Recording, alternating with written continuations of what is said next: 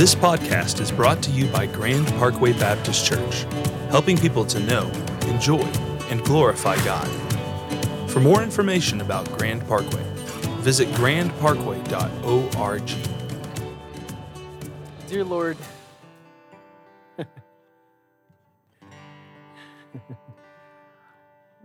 where else am I going to build my life, Lord? For you have the words of life. Your love is the only firm foundation. Lord, there's people in this room that are tired, that are hurt, that are broken. And Holy Spirit, I pray that we can just sit and enjoy the fact that you're none of those things. That nothing's ever dawned on you, that you've never been worried, that you're looking at us right now and you have us. Exactly. Holy Spirit, I pray that right now you can remind us continually that your steadfast love endures forever. It's going to outrun all the difficulty that we're running into today. Your kingship will outrun everything wrong with the world. Lord, I pray that we get to just enjoy that in these next 30 minutes. Make your word powerful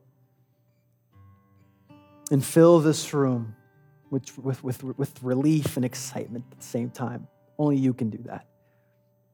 It's in your beautiful name I pray. Amen. Be seated.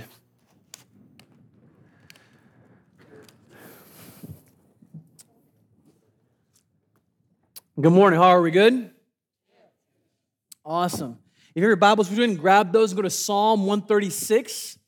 Psalm 136. If you don't have a Bible, you can just relax or get your device, or the words are going to appear here on a screen. But I would love for all of us to be looking at God's word during this time here together. My name is Leo Almeida. I'm one of the teaching pastors here at Grand Parkway. We've had a lot of visitors since the last time I've preached. So if I've never met you, I would love to meet you after this service. So after this service, myself and the other pastors will be up here in the front. We'd love to pray with you, love to process anything you've heard. And we've also just loved to meet you. So welcome here. So now in 2005, there was a lady who lived in Colorado, and her name was Catherine Cathy. And I pray to God she went by Cathy. But she was a lady in Colorado. She was a military wife, and in August 2005, she got the news that every military wife dreads getting. She got the news that her husband, Second Lieutenant James Cathy, was killed over in Iraq. He was a Marine, and he was involved in an explosion that took his life and several of the lives around him. And as you can imagine, For Catherine, that was absolutely devastating news. She was devastated. Not only did she love her husband, but on top of that, she just found out that she had his son on the way. Now, there was a service in Colorado to commemorate his life and the life of others. And the night before the burial service, the night before James Cathy was to be buried, Catherine refused to leave his side.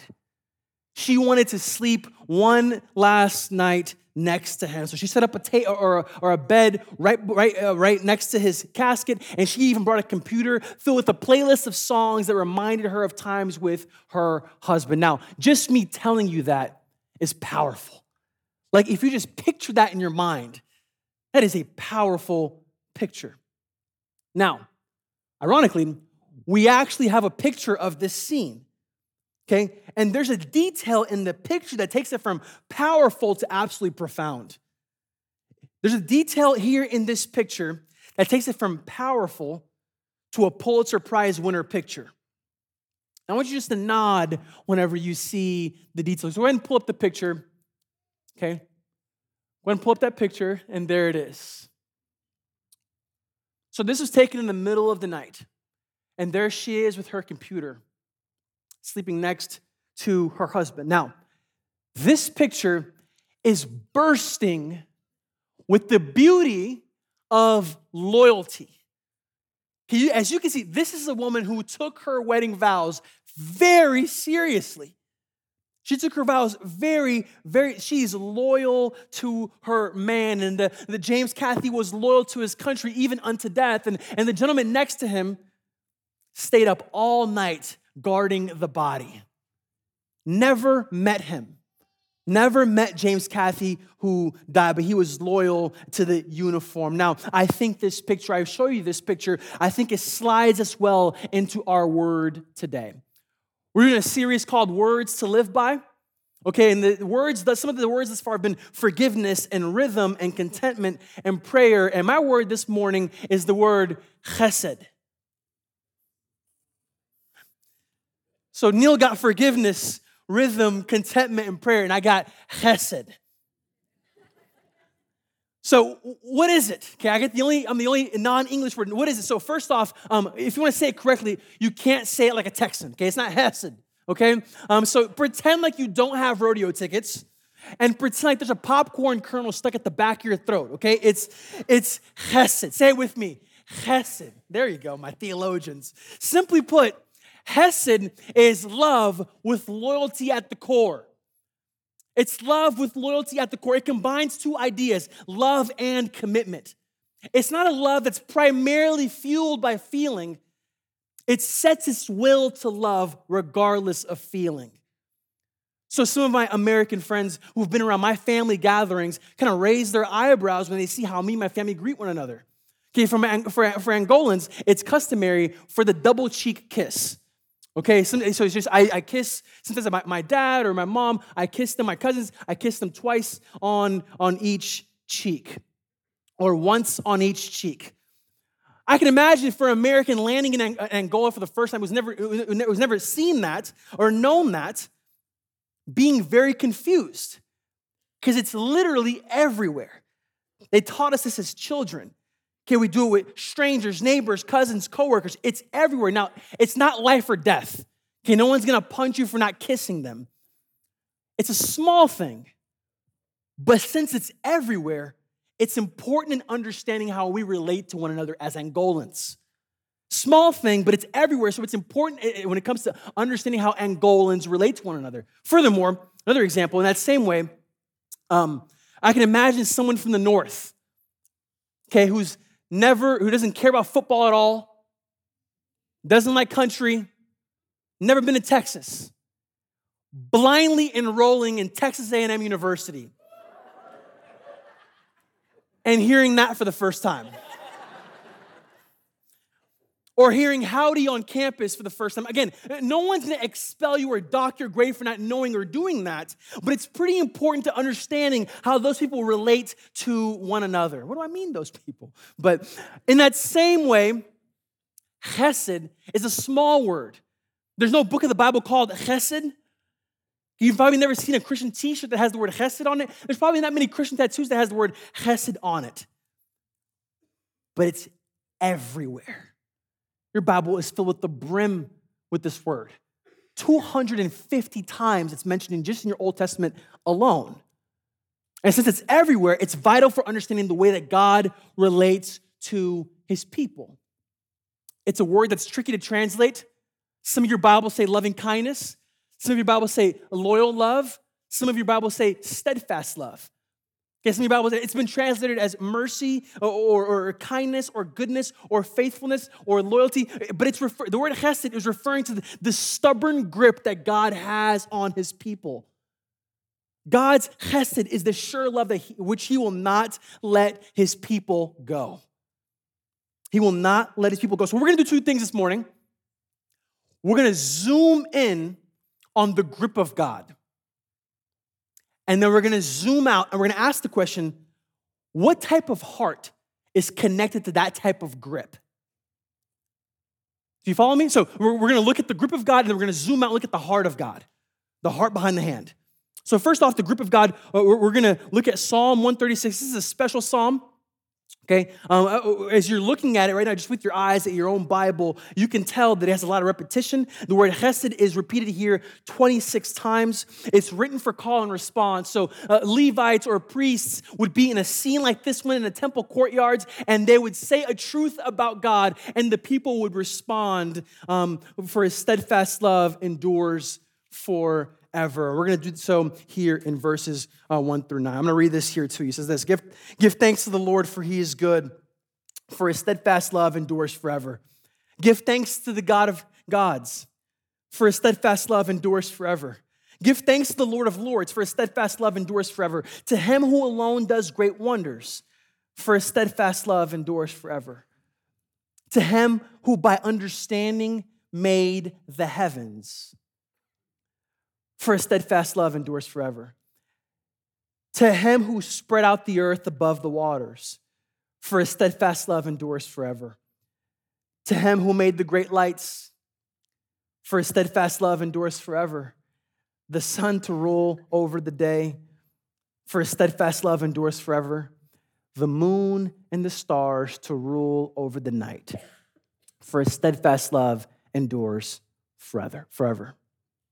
Now, whenever we zoom in on the group of God, the first thing, just by looking at this, the first thing you can tell by the group of God is that A, it is praiseworthy. Okay, God's grip is praiseworthy. So whenever you think of God creating the world, people typically associate that with God's power, God's creativity, God's majesty, God's wisdom. But this right here connects it with God's chesed, his steadfast love. And what he's saying here in verses 1 through 9 is that this good God reigns supreme. And out of his steadfast love, he created everything you can and can't see. And the whole thing is telling us God's people should look at it, at that creation and be reminded that they are in the grip of a good God. God's people should look at his creation and be reminded that they are in the grip of a good God and then rejoice that they are in the grip of a good God. God's steadfast love is evidenced all around us in the things that he's made. In this passage, he's listing some things, the moon, the sun, the stars, the earth, the sky, the water. Romans chapter 1, later on, Paul talks about how you can see the invisible attributes of God through the visible things that which he's made. And this author saying, hey, you can see the steadfast love of God through the things that he is made. And that is a reason for praise. Friends, God has created and populated the world in such a way that we should think of his steadfast love when we look around in nature, and we should praise him for it. We praise because his hesed is praiseworthy. What this passage is saying is that, friends, you and I have all the ammunition we need to have a robust praise life. We have all the ammunition needed to have a robust praise life. How is your praise life these days? Okay, oftentimes pastors can dial in on a prayer life. How has your praise life been these days? Now, I'm sure most of us, if not all of us at this point, have heard of what's happening over in Kentucky, at Asbury University. There's a chapel service. It's a school, there's a chapel service, and it's supposed to go by an hour and a half, 2 hours, and it's going on day 11 as we speak. They're still singing, they're still worshiping. And now there's all sorts of think pieces being written as we speak as well. Some people were talking about this as, this is just a Gen Z emotionalism hoax. There's also people talking about it saying, hey, this is a revival because now this is spreading. No matter where you land on this, I just saw CNN is picking it up. No matter where you land on this, okay, I just want to confess to you that as I looked at the picture and watched the videos, there began to be a holy jealousy of what I saw. I want to praise God in and out of this building in such a way that people can look at my life and say, Leo is happy to be held by the living God. I want such a robust praise like that people say, he's living differently. When I am in my car, oftentimes, I'm a great music picker, okay? Best playlists, okay? And people can sometimes see me dancing at what I am listening to. They can't hear the music, but they can see me dancing. I want to live like that. I want to live so happy in the Lord and to have such a robust praise. Like people say, he is happy in the Lord. Who is this God? Who is this God? But this passage is telling us that God's chesed is visible in creation, and we have the ammunition we need for a robust praise life. So friends, you and I are called to look around and join David when he says this: because of your steadfast love is better than life, my lips will praise you.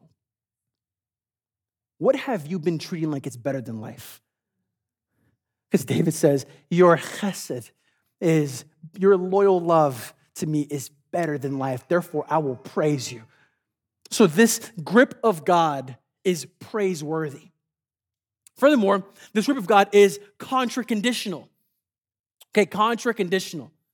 Okay, this is a made-up word by some theologians, but they're basically saying that God's love is better than unconditional. God doesn't just love us without conditions, but he stubbornly holds on despite our conditions. So contrary to our nature, contrary to our behavior, contrary to who we are, he still loves us.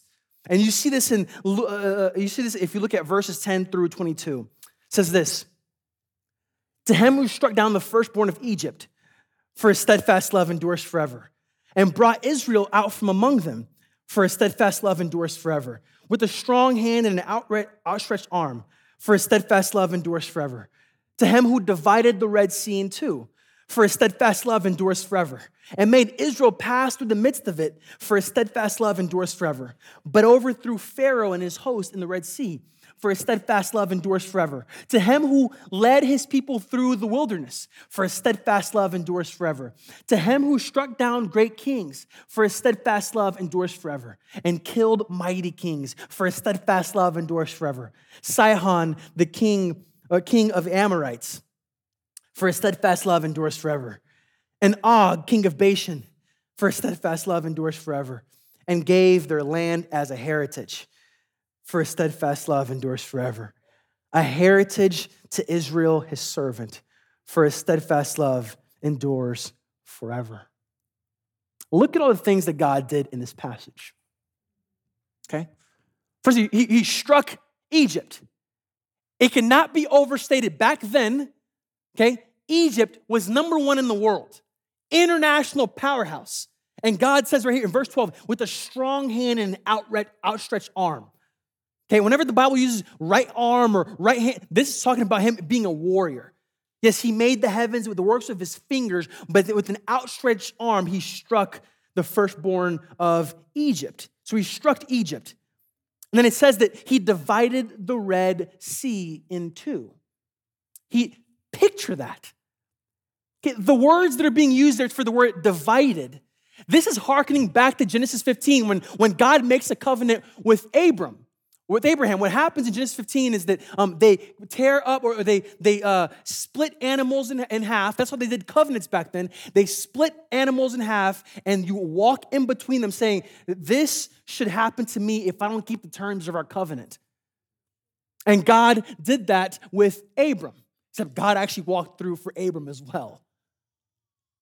And these are the same verbiage that's used. God divided the Red Sea in two. He's using covenant language right here, saying this should let us know that when God split the Red Sea, he was fighting for them because he was committed to them. He overthrew Pharaoh and his host in the Red Sea. He led his people through the wilderness. He struck down great kings. He gave their land as a heritage. In summary, God gave guidance, water, food, healing, victory, leadership, structure, land, and all sorts of provision. And that was contra-conditional because Israel didn't deserve any of it. Israel deserved none of it. If you've never read the Old Testament, think of it as railroad tracks. On one rail, you have God providing, God's goodness, God being a good God. Okay, God providing guidance, water, food, healing, victory, leadership, structure, all of that on one rail. And on the other rail, you have Israel. Instead of being thankful, consistently complaining. Instead of trusting God, consistently testing God. Not honoring the leadership he's put in place. And even at one point, or at several points, trying to replace God himself. You should ask yourself, what connects these rails? Okay, it's chesed. It's the steadfast love of God. Israel's persistent waywardness couldn't destroy his steadfast love. Though Israel be faithless, God be faithful. Though Israel be faithless, God remains faithful still. This is a part of Israel history. There's a part of history in Israel where Israel feels completely abandoned by God. This is in Isaiah 49. It says this. But Zion said, the Lord has forsaken me. My Lord has forgotten me. I wanted to pause right there. I thought about that verse this morning. I wonder how many people are right here.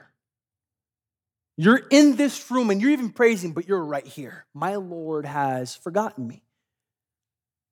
Maybe it's just the hospital visits are piling up. Or maybe it's your obedience. You've been obedient, you've been quietly obeying, and you're not seeing any fruits of that.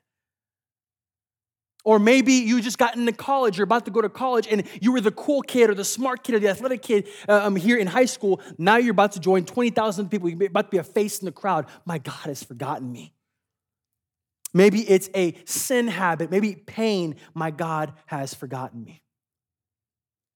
Here's the Lord's response. Verse 15 says this. Can a woman forget her nursing child, that she should have no compassion on the son of her womb? Even these may forget, yet I will not forget you. What's God saying? There's a better chance of a new mom forgetting her child than me forgetting you. New parents have a ferocious love for their child. My brother, my nephew was born in September 11th, 2014. And I remember when my brother had him telling me, I'm the youngest of three, it's my oldest brother. I remember he told me and my other brother, he said, listen, I can officially kill a man. What he meant by that was, as he's holding this precious child, he's saying, if anything or anyone tries to cause harm, I know I could do it. Now I know I could do it. And I was like, okay. But that's on-brand behavior. I've watched him beat people up before. I get it. That's not super far from who he is. I get it. Furthermore, I remember him telling us once, he wakes up at 4:30 in the morning and works out every morning, like me. I don't do that, but every morning he works out, and he says, like, sometimes when I'm at my very last set, I just think of my new son, and I can just go 5 or 6 more. Again, ridiculous, but on-brand behavior. That's him. But I remember one time we were watching a show on Netflix. This is my brother's, his wife, and we were all watching a show on TV. And I remember looking to my right. I still remember the scene. Looking to my right, and my brother was sitting on this brown couch looking at his child. I remember him going, "You're my world. You know that? You're my world. You know that?" That's new. I was like, record this for later. That's new. Friends, there's a ferocious love that new parents have for their children. And what this passage is saying is that the Lord's affection and devotion for his people is greater than the devotion of a woman who has for her nursing child. Friends, new babies don't provide much except complications, and yet there is unceasing devotion to them. So though Israel be faithless, yet God remains faithful still. That's his steadfast love. It is contra-conditional. It is contrary to their condition. He's not sticking by Israel's side because Israel's really cute. It's because of who he is. And Barry Cooper captures this, a theologian. He says this, having entered a covenant relationship with his people, God binds himself to act toward them with hesed. And he is utterly faithful to his own self-commitment. To put it another way, our hope that God will love us to the uttermost and forever is not founded on our ability to keep his commands, but rather it's founded on God's ability to keep being God. He has bound himself to his people. I will show them chesed love. And the terms of that bond is not how well you've done your quiet time. The terms of that bond is I am God, and I will continue being God. So I will hold this up because I am God. His steadfast love is contrary to what we deserve. And friends, that is really good news. That's really good news. You receiving love and goodness from God, contrary to what you deserve, is going to be an ongoing reality in your life. It doesn't just stop at the cross. Okay, that's going to be an ongoing reality for the rest of your life. 2 Timothy 2:13, if we are faithless, he remains faithful, for he cannot deny himself. God's chesed is contra-conditional in nature. It wasn't because Israel was cute. But what about us? We've been talking a lot about the grip of God, but the Bible tells us we're called to be imitators of our Father. I'm here to tell you that grip that holds you should also be molding you. This chesed love is not just meant to be experienced, but it's also meant to be extended. That love that holds you should also mold you. So friends, I want to ask a question. Husbands, is this the way you are faithfully loving and pursuing your wives? Wives, is this the way that you are pursuing and loving your husbands? Parents, is this the way that you are loving your children, even adult children? I have a close friend, one of my closest friends in the world right now, is over the last couple years, is dealing with the fact that he is now rejected by his dad because he did not make professional basketball. He's almost my age. Okay, I'm 20, how old am I? 93, 29. Yes, thank you, Teresa.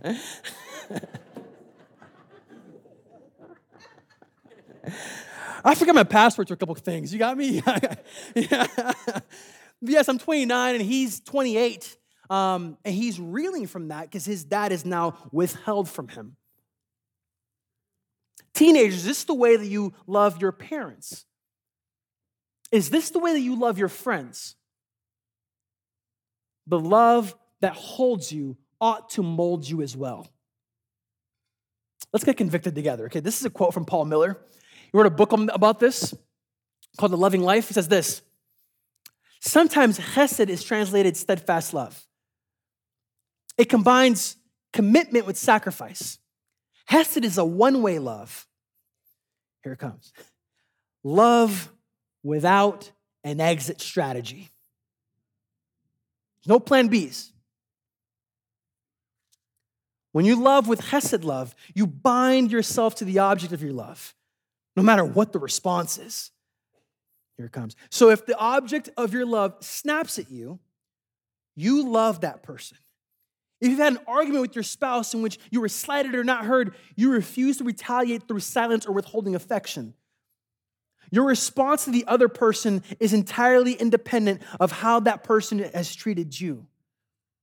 Chesed is a stubborn love. Friends, does this describe any of the relationships that you're currently in? You see this at eye level with Ruth. Her widowed mother, or her widowed mother-in-law, has nothing to really offer her. And she tells you that, hey, listen, I've been here in Moab. I'm about to go back home to Israel. Thank you for showing so much steadfast love to my son, but now my son is dead, and now my husband is dead as well. Thank you for everything. I'm going back home. May the Lord show chesed to you as you go back to Moab, or as you stay here in Moab and go to your family. May you find peace in the house of your husband. So go, thank you for everything. Go on your way. I have nothing to offer you. Even if I were to have a child tonight, would you wait 20 years till he's a marriable age?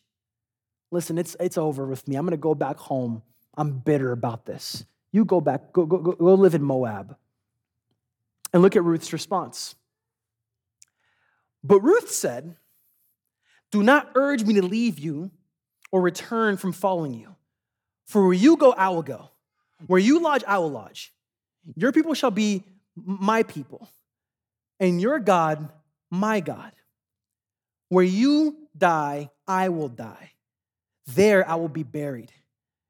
May the Lord do so to me, and more also, if anything but death parts me from you. And when Naomi saw that she was determined to go with her, she said no more. So Naomi wishes her well and sends her off. Ruth's response to say, hey, you have nothing to offer me, but she basically responds with wedding vows to her. That's the contra-conditional love at the core of chesed, at the core of the grip of God. You also see this at eye level with Hosea. He's called by God to marry a woman that's an adulterous woman. After having children with this woman, she goes back to her old life of whoredom. And this is what the Bible says. Hosea chapter 3, verses 1 and 2 says this. Then the Lord said to me, go again. Love a woman who is loved by another man and is an adulteress, even as the Lord loves the children of Israel. Though they turn to other gods and love cakes of raisins. So I bought her 15 shekels of silver and an omer and something of barley. I was going to try to say it really fast and confidently. So I'm like, wow, he goes to seminary, but I have no clue where to start here. So Gomer, his wife, goes away from him, and she's loving another man. And Hosea has to go find her and pay for something that's already his. He has to go buy her back. That's the contra-conditional love of chesed. And that's our story. God created us, and yet you were ransomed with the blood of Jesus. You were bought back. God had to buy what's technically already his. But that's the core of Hesed. It's contra-conditional. So God's grip on his people is both praiseworthy and it is contra-conditional. Now let's zoom out and look at the heart behind the hand. We've been looking at the grip of God, but what is God's heart as he holds us tightly? What's God's heart as he holds us tightly? I was very weak as a junior hire. One of my jobs is to take the trash out, and I would hold the trash bag very tightly. That's because it was heavy. It was very heavy, and two, if it falls, I have a different set of problems. Okay? I would hold it very tightly, but it was still just trash. What's God's heart as he holds tightly? One of the most important passages that reveals God's heart is Exodus 34. It says this: the Lord passed before Moses and proclaimed to him, the Lord, a God merciful and gracious, slow to anger and abounding in steadfast love and faithfulness, keeping steadfast love for thousands, forgiving iniquity and transgression and sin, but who will by no means clear the guilty, or visiting the iniquity of the fathers on the children and the children's children to the third and fourth generation. The Lord, a God merciful and gracious. Merciful and gracious. Friends, when it comes to your sin, God has a short memory. He has a short memory. Okay, he has a short memory. And then he says, slow to anger.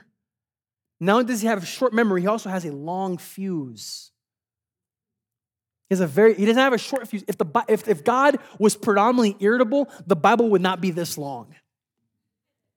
It'd be a pamphlet. No, I'm done. It's over. But he's slow to anger. And the Hebrew connotation behind this is that God is long of nose. He's long of nose. So back in the Hebrew context, whenever you're saying somebody was angry, you said they had a hot face, okay? And I want to make a joke, but I'm not going to. But they had a hot face. Their face got hot. You see this translated sometimes as God's anger was kindled. Okay, but what it really says is their anger was hot, or his face got hot. And their mindset was that the longer your nose, The longer you nose, the longer it would take to express that anger. And this thing that God is slow to anger. He's long of nose. He has a long fuse. He doesn't have a short fuse, but he's patient with us. That's why the Bible is so long. And then the next phrase says, and abounding in steadfast love. Friends, God has a big heart towards you. I try to think of like a clever, witty way to package that. But all I can say is, God has a big heart towards you. The hand that relentlessly holds you is connected to a heart that is forever for you. It's connected to a heart that is forever for you. God's holding on to you is not his begrudging task, but it's his pleasure to hold you. His steadfast love is abounding. He is not on his last nerve with you. His steadfast love is abounding. And this is evident towards the end of our passage here. Verses 21 to 25 says this. And he gave their land as a heritage, for his steadfast love endures forever. A heritage to Israel, his servant, for his steadfast love endures forever. It is he who remembered us in our low estate, for his steadfast love endures forever, and rescued us from our foes, for his steadfast love endures forever. He gives food to all flesh, for his steadfast love endures forever. Look at the action verbs in these last 4 verses. He gave, he remembered, he rescues, he gives. This is a determination to bless. That's the heart of God. And this is a broken record. The Holy Spirit had the psalmist write this as a broken record, for his steadfast love endures forever. Not only is his heart determined to bless, but it's determined to finish. His steadfast love endures forever. Verses 21 and 22 talk about a heritage, and this is using inheritance language to talk about the land of Canaan. This is very important. Israel was to inherit the land of Canaan, but this is foreshadowing for a much greater inheritance that God has determined to give every believer. Friend, you are a co-heir with Christ. You are a co-heir with Christ. So get a glimpse here of God's heart as he is holding you. This is Luke chapter 12, verse 32. It says this: "Fear not, little flock, for it is your Father's good pleasure to give you the kingdom. Fear not, little flock, for it is your Father's good pleasure to give you the kingdom." Just in this passage, you see that God as a father. Little flock denotes God as a shepherd, and the giver of the kingdom denotes God as a king. And his heart is, he finds good pleasure to give the kingdom. That's God's heart. The hand that is relentlessly holding you has a heart that delights in you. That's God's heart as he's holding you. He's gladly holding you. So that is the grip of God. It's worthy of praise. We have what we need in God's steadfast love. It's worthy to be ammunition for our praise lives. And I want you to be thinking about, what has my praise life sounded like? It's extremely important to come to God with your petitions. It's extremely important to come to God with your requests. But I want you to monitor, what is your praise life like? Because God's chesed is praiseworthy, and it's also contraconditional. Okay, it's contraconditional. We don't deserve it, but we have it because God is good. And then lastly, it's connected. That hand that is firmly gripping us is tied to a heart that delights in us and is forever for us. Friends, that is reason to pray. That's God's steadfast love for us. Let's pray.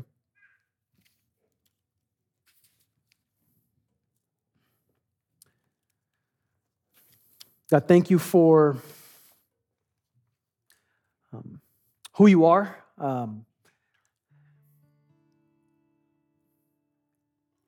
Lord, your steadfast love is going to outrun our fatigue.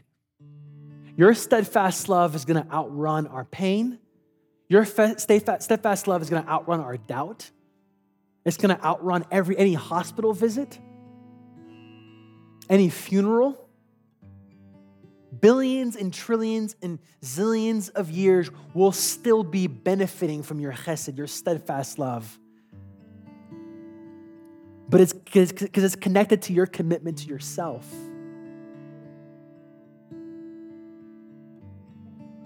May we find excitement and relief in that reality, Lord.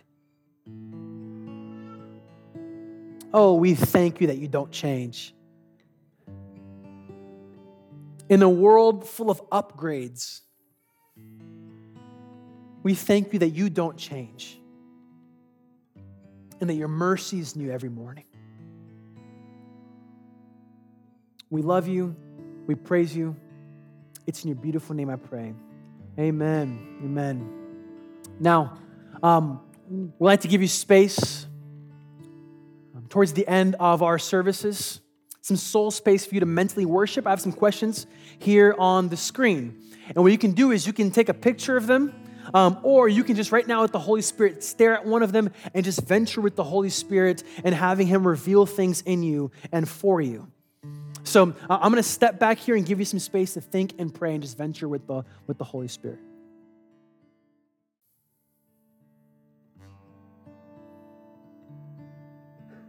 Though we are sometimes faithless, you are faithful.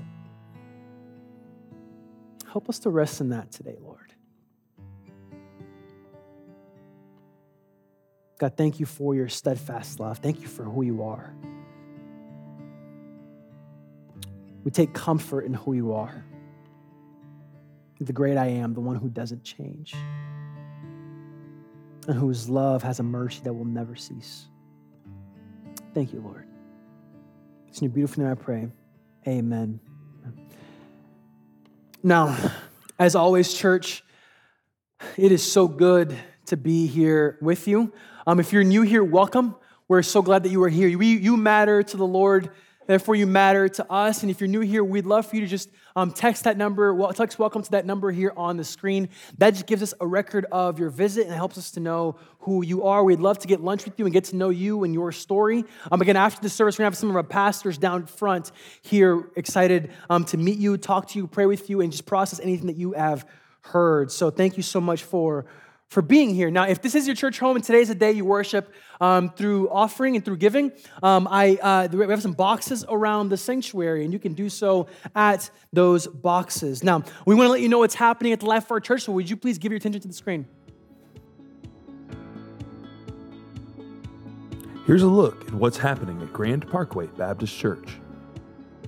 If you're new, text WELCOME to 281-626-5707. This way we can know you're here and get you connected with the church. Redeeming Heartache Conference is happening in 2 weeks. Register at theallendercenter.org/events. Today is a community group Sunday where we will gather in homes for spiritual dialogue, prayer, and encouragement. To find a group, head to grandparkway.org. Beginning March 5th, Bible studies for 5th grade through adults will move from 9 a.m. to 10:30 a.m. This will help balance attendance in our services and make room for those who are new. Thanks for helping serve in this way. Speaking of serving, the Ability Survey is now available. Download and open our church app, click Connect, then get involved to find the form. Fill it out and we'll take it from there. Each of our ministry leaders are always looking for folks ready to use their gifts at their church. Whether it's kids, production team, teaching, or greeting at the door, there are opportunities for each of us to serve as a part of the body. If you have any questions or want someone to pray for you, find one of our pastors at the front of the stage at the conclusion of our service.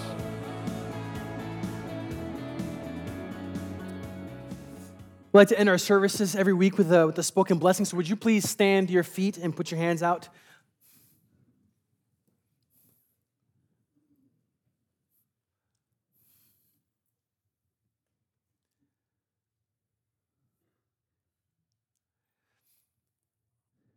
Children of God, be reminded and comforted that you are in the loving grip of a good dad.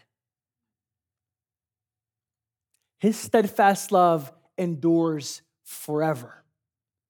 It will outrun your anxiety. It will outrun your boredom. It will outrun your sorrow. It will outrun your tears. His steadfast love endures forever. Depart now, singing loudly and joyfully, knowing that his steadfast love never ceases. I declare these things in the name of the Father, the Son, and the Holy Spirit. Amen.